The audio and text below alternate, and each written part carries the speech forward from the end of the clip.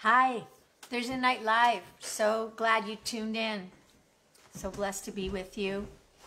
Tonight we're going to be talking about forgiveness. You know, forgiveness is like when you take a deep breath and you do a cleansing breath. Forgiveness is really, it's multifaceted. We think it's releasing someone else for what they've done, for the debt that we feel is owed us. But it's also for setting us free. Because when we lose track of a lot of the things that we want to harbor, either resentment or unforgiveness about, it affects us. And I believe there's actually a lot of studies, scientific studies, that show that sometimes unforgiveness, unresolved emotions can actually harbor a lot of just a lot of unhealthy environment for ourselves. Something okay? Yeah, I didn't get the right one on there. It gave me the wrong one. Well, anyway, so let's talk about forgiveness. So, you know, we've been talking about the creed and how looking at common ground. And so we talked about we believe in God, the Father, the Almighty, right? We believe in His Son, Jesus Christ. We believe in the Holy Spirit. We believe in the church. Right. For those of us that have been following every week, and we don't really get to see all of who's following, but we have a consistent group of people, and we're just so blessed and honored to be doing life with you. So tonight is that for the church and for forgiveness of sins. Forgiveness of sin. That's what we're going to talk about. And so what we're going to be doing is actually, I'm going to be reading it here from this information here, but it's we're going to talk about the origin of sin. And you know, as you know, in Genesis chapter 3, that's when Adam and Eve fell and they disobeyed God, what He wanted. And it was at that point then that it affected all of mankind. Yes, right? I was just talking about that today with one of the physicians that I work with, and it's like the earth has been groaning since that time. I really believe that creation was meant to sing praise. I believe that we all communicated. I know that's kind of California weird, but it's like I believe the trees and the plants and the animals, we all got along, we all communicated, and that's how it was meant to be. But in the garden, when the fall happened, then everything changed. And everything became cursed. And you know that verse that says, even creation cries out for the sons of God to be revealed. Because forgiveness is the key to restoration. Forgiveness is the key to freedom. So that's why it's such an important thing tonight. And I know for those of you that you have friends that you need to send this to, we all struggle with forgiveness. Forgiveness is not holding people accountable. It's not keeping healthy boundaries. It's all about forgiveness. Forgiveness is releasing the debt. They don't owe you anything. It frees you. You still can set boundaries to protect yourself from repeated behavior or sins that continue over and over again. You can protect yourself from that, but just to have the inside release. So anyway, we talked about sin. It started in the garden. Okay, Yeah. so there's a scripture that that really kind of ties it all together, and it says, "For all have sinned and fall short of the glory of God." And you know, when Adam sinned, sin entered the entire human race. It says. And then his sin spread through death throughout the world. So everyone began to grow old and die for all sin. So sad. So it puts us all under the same thing. And creation itself, it dies also. So what is sin? And so the word is hamartia, which means to miss the mark, to lose or not share in something, to be mistaken. It also speaks of ignorance, which is very interesting, you know, because sometimes we just don't know we're doing something that's not cool, and we don't even realize, but it's wrong. I don't know I never thought of it that way. I just assumed we really did. And it's failure to reach a goal, and so, but it's not only doing what is wrong, but failing to do what is right. Because there are times that we know that we should do something, and we do nothing, and we should have done something. Yeah, the sins of commission instead of omission instead of commission. Yes. And you know, like I said, we fall short of the glory, and that word "fall short" is like shooting an arrow, or it could be falling behind in a race, or even soldiers that are marching and you're lagging behind. Right? It's just coming short, and so we come short of the glory of God. We were created for God's glory. We were created in the glory of God. We're to grow from glory to glory, and so we fall short So in the that. sin makes it shortens, it separates us from God, it skews, it kind of mars the glory of God that was intended for us. Right. But yet God forgives us of this sin. So that's the beautiful picture, and that's why in Isaiah, read it to us in Isaiah 43:4. It says, the Lord's arm is not too weak to save you, nor is his ear too deaf to hear you call. It is your sins that have cut you off from God. So he was talking to the Israelites. He's saying, he says, I can do these things, but it's your sins that have separated you. That's what has pulled you away. And yet, God forgives us because of who he is. And I love this Isaiah 43:25. It says, I am the God who forgives your sins, and I do this because of who I am. Right?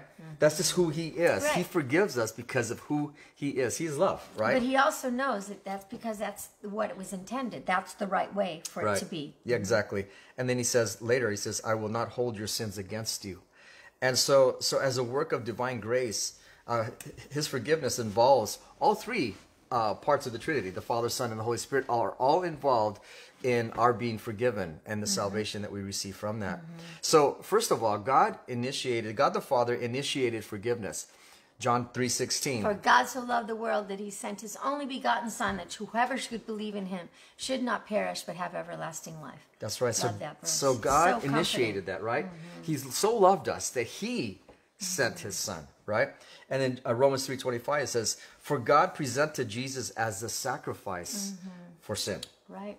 So he was presented as the sacrifice for sin. I can imagine as a dad, what you have to give up for all people, right? I mean, I could just imagine. Yeah, but, that's why I think it's so important that we realize the cost, but the cost was so great for him, but the reward and the gift for us is so great too, because that forgiveness isn't just given once. It's a blanket forgiveness, and we can't even understand that kind of goodness, that kind of mercy, that kind of grace. But that's the kind of forgiveness we're dealing with. So that's why God's inviting us into this kind of new forgiveness, this forgiveness that goes beyond understanding, that doesn't sound rational, that doesn't seem common sensey, but yet it's so freeing. That's right. That's right. And so then you got the Son. He accomplishes our forgiveness, and it was through Jesus, right? And so it's like it says in Hebrews, because God's children are human beings made of flesh and blood, the Son also became flesh and blood, for only as a human being could he die. So he had to come and be like us. And only by dying could he break the power of the devil, who had the power of death. Only in this way could he set free all who have lived their lives as slaves to the fear of dying. And so it's like he had to come. And he had to become man. He had to empty himself of all that he was and come as a baby and grow up in this broken world and then die this excruciating death for you and I. You know, what an incredible thing that he did. And in Ephesians, it says, 1:7, it says, for in Jesus Christ we have redemption through his blood, the forgiveness of sins in accordance with the riches of God's grace. And so we have redemption through his blood, right? And so we have that. And then we see another part, God the Holy Spirit. And so he plays an important role because he actually applies forgiveness to our lives. And it says in 2 Thessalonians, as for us, we can't help but thank God for you. This is Paul speaking to the Thessalonians. Dear brothers and sisters loved by the Lord, we are always thankful that God chose you to be among the first to experience salvation, a salvation that came through the Spirit, who makes you holy and through your belief in the truth.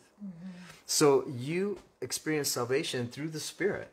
There's this dynamic that happens when the Spirit of God changes you and regenerates you. It makes you a new person. You become born again. You start all over.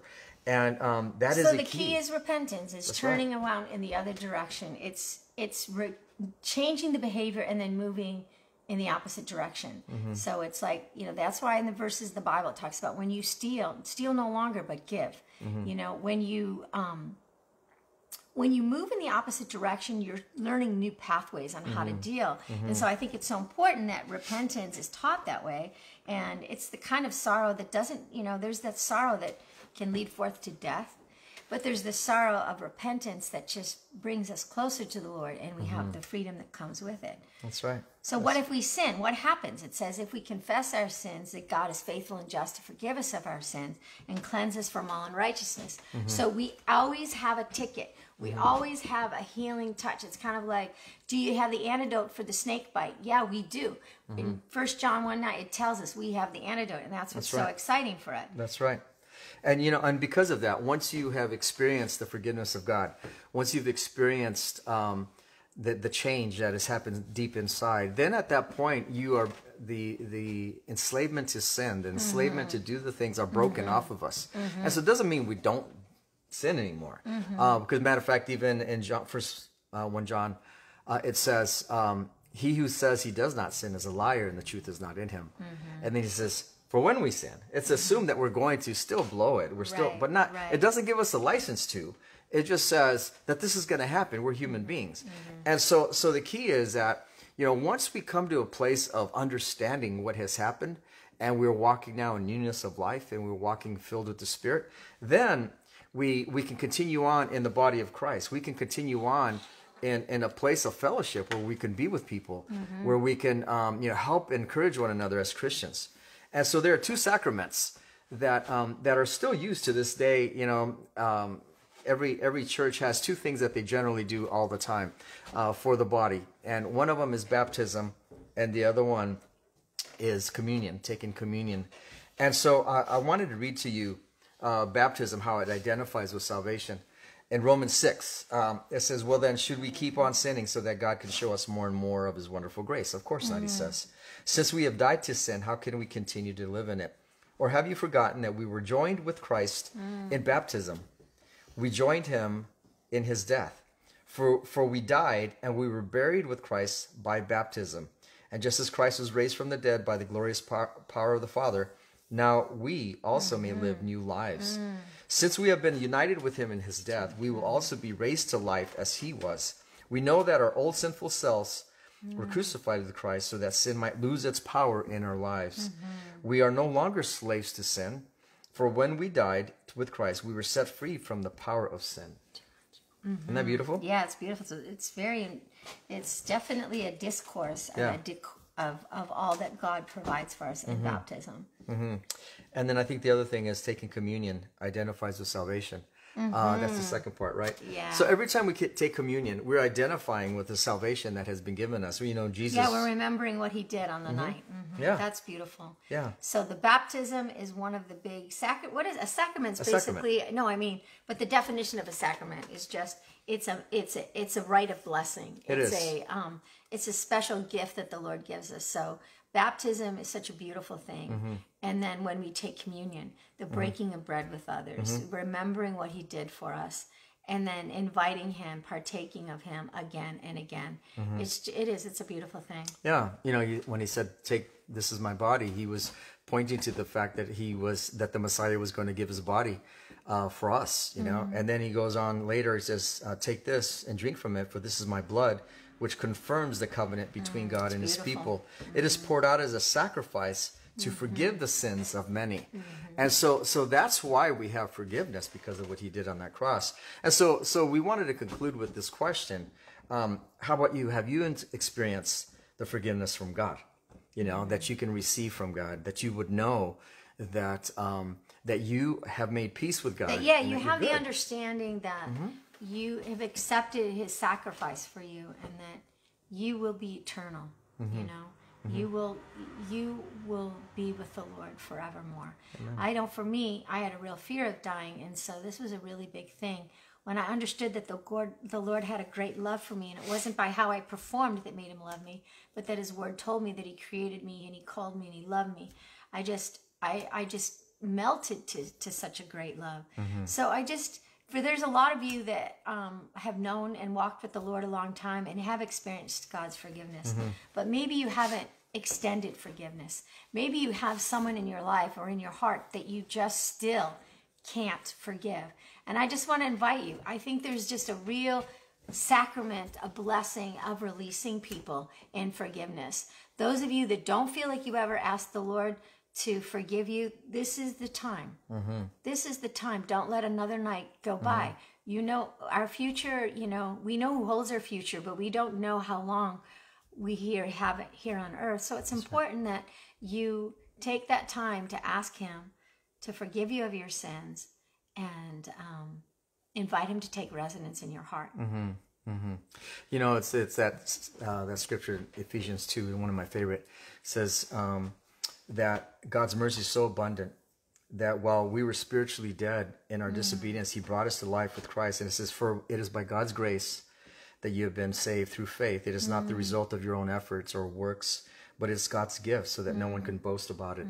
And so it's like, you know, when you receive a gift, you don't like reach into your purse or your wallet and say, hey, how much did that cost you? I want to pay you for it. We can't pay for salvation. We can't, there's not enough. We can't work for it. Can't work for it. We can't do anything. It's a not gift. Our last name, it says the it is church a we gift. attend. Yeah. Amen. It's a gift. And so, you know, just thank the giver of the gift. Thank God and live accordingly, you know, with gratitude, a heart of gratitude, because God has made us who we are. And in our union with Jesus Christ, he has created for us a life of good deeds, which he has already prepared us to do. Right. So all this that we go through, the forgiveness, is to bring us to that restored place of being able to live the life that he's called us to. Yeah, amen. Amen? That's a good And word. so our prayer for you is that as you continue to walk in Yes, forgiveness, Jesus, that you will experience the goodness of God, that you experience not only his forgiveness, but that in turn will give you also forgiveness for others. Amen? Yeah, while you close, I'm going to close this in an old hymn that not a hymn, but it was an old Calvary song. Praise the name of Jesus. Praise the name of Jesus. You're my rock. You're my fortress. You're my deliverer. In him will I trust. Praise the name of Jesus. Ciao.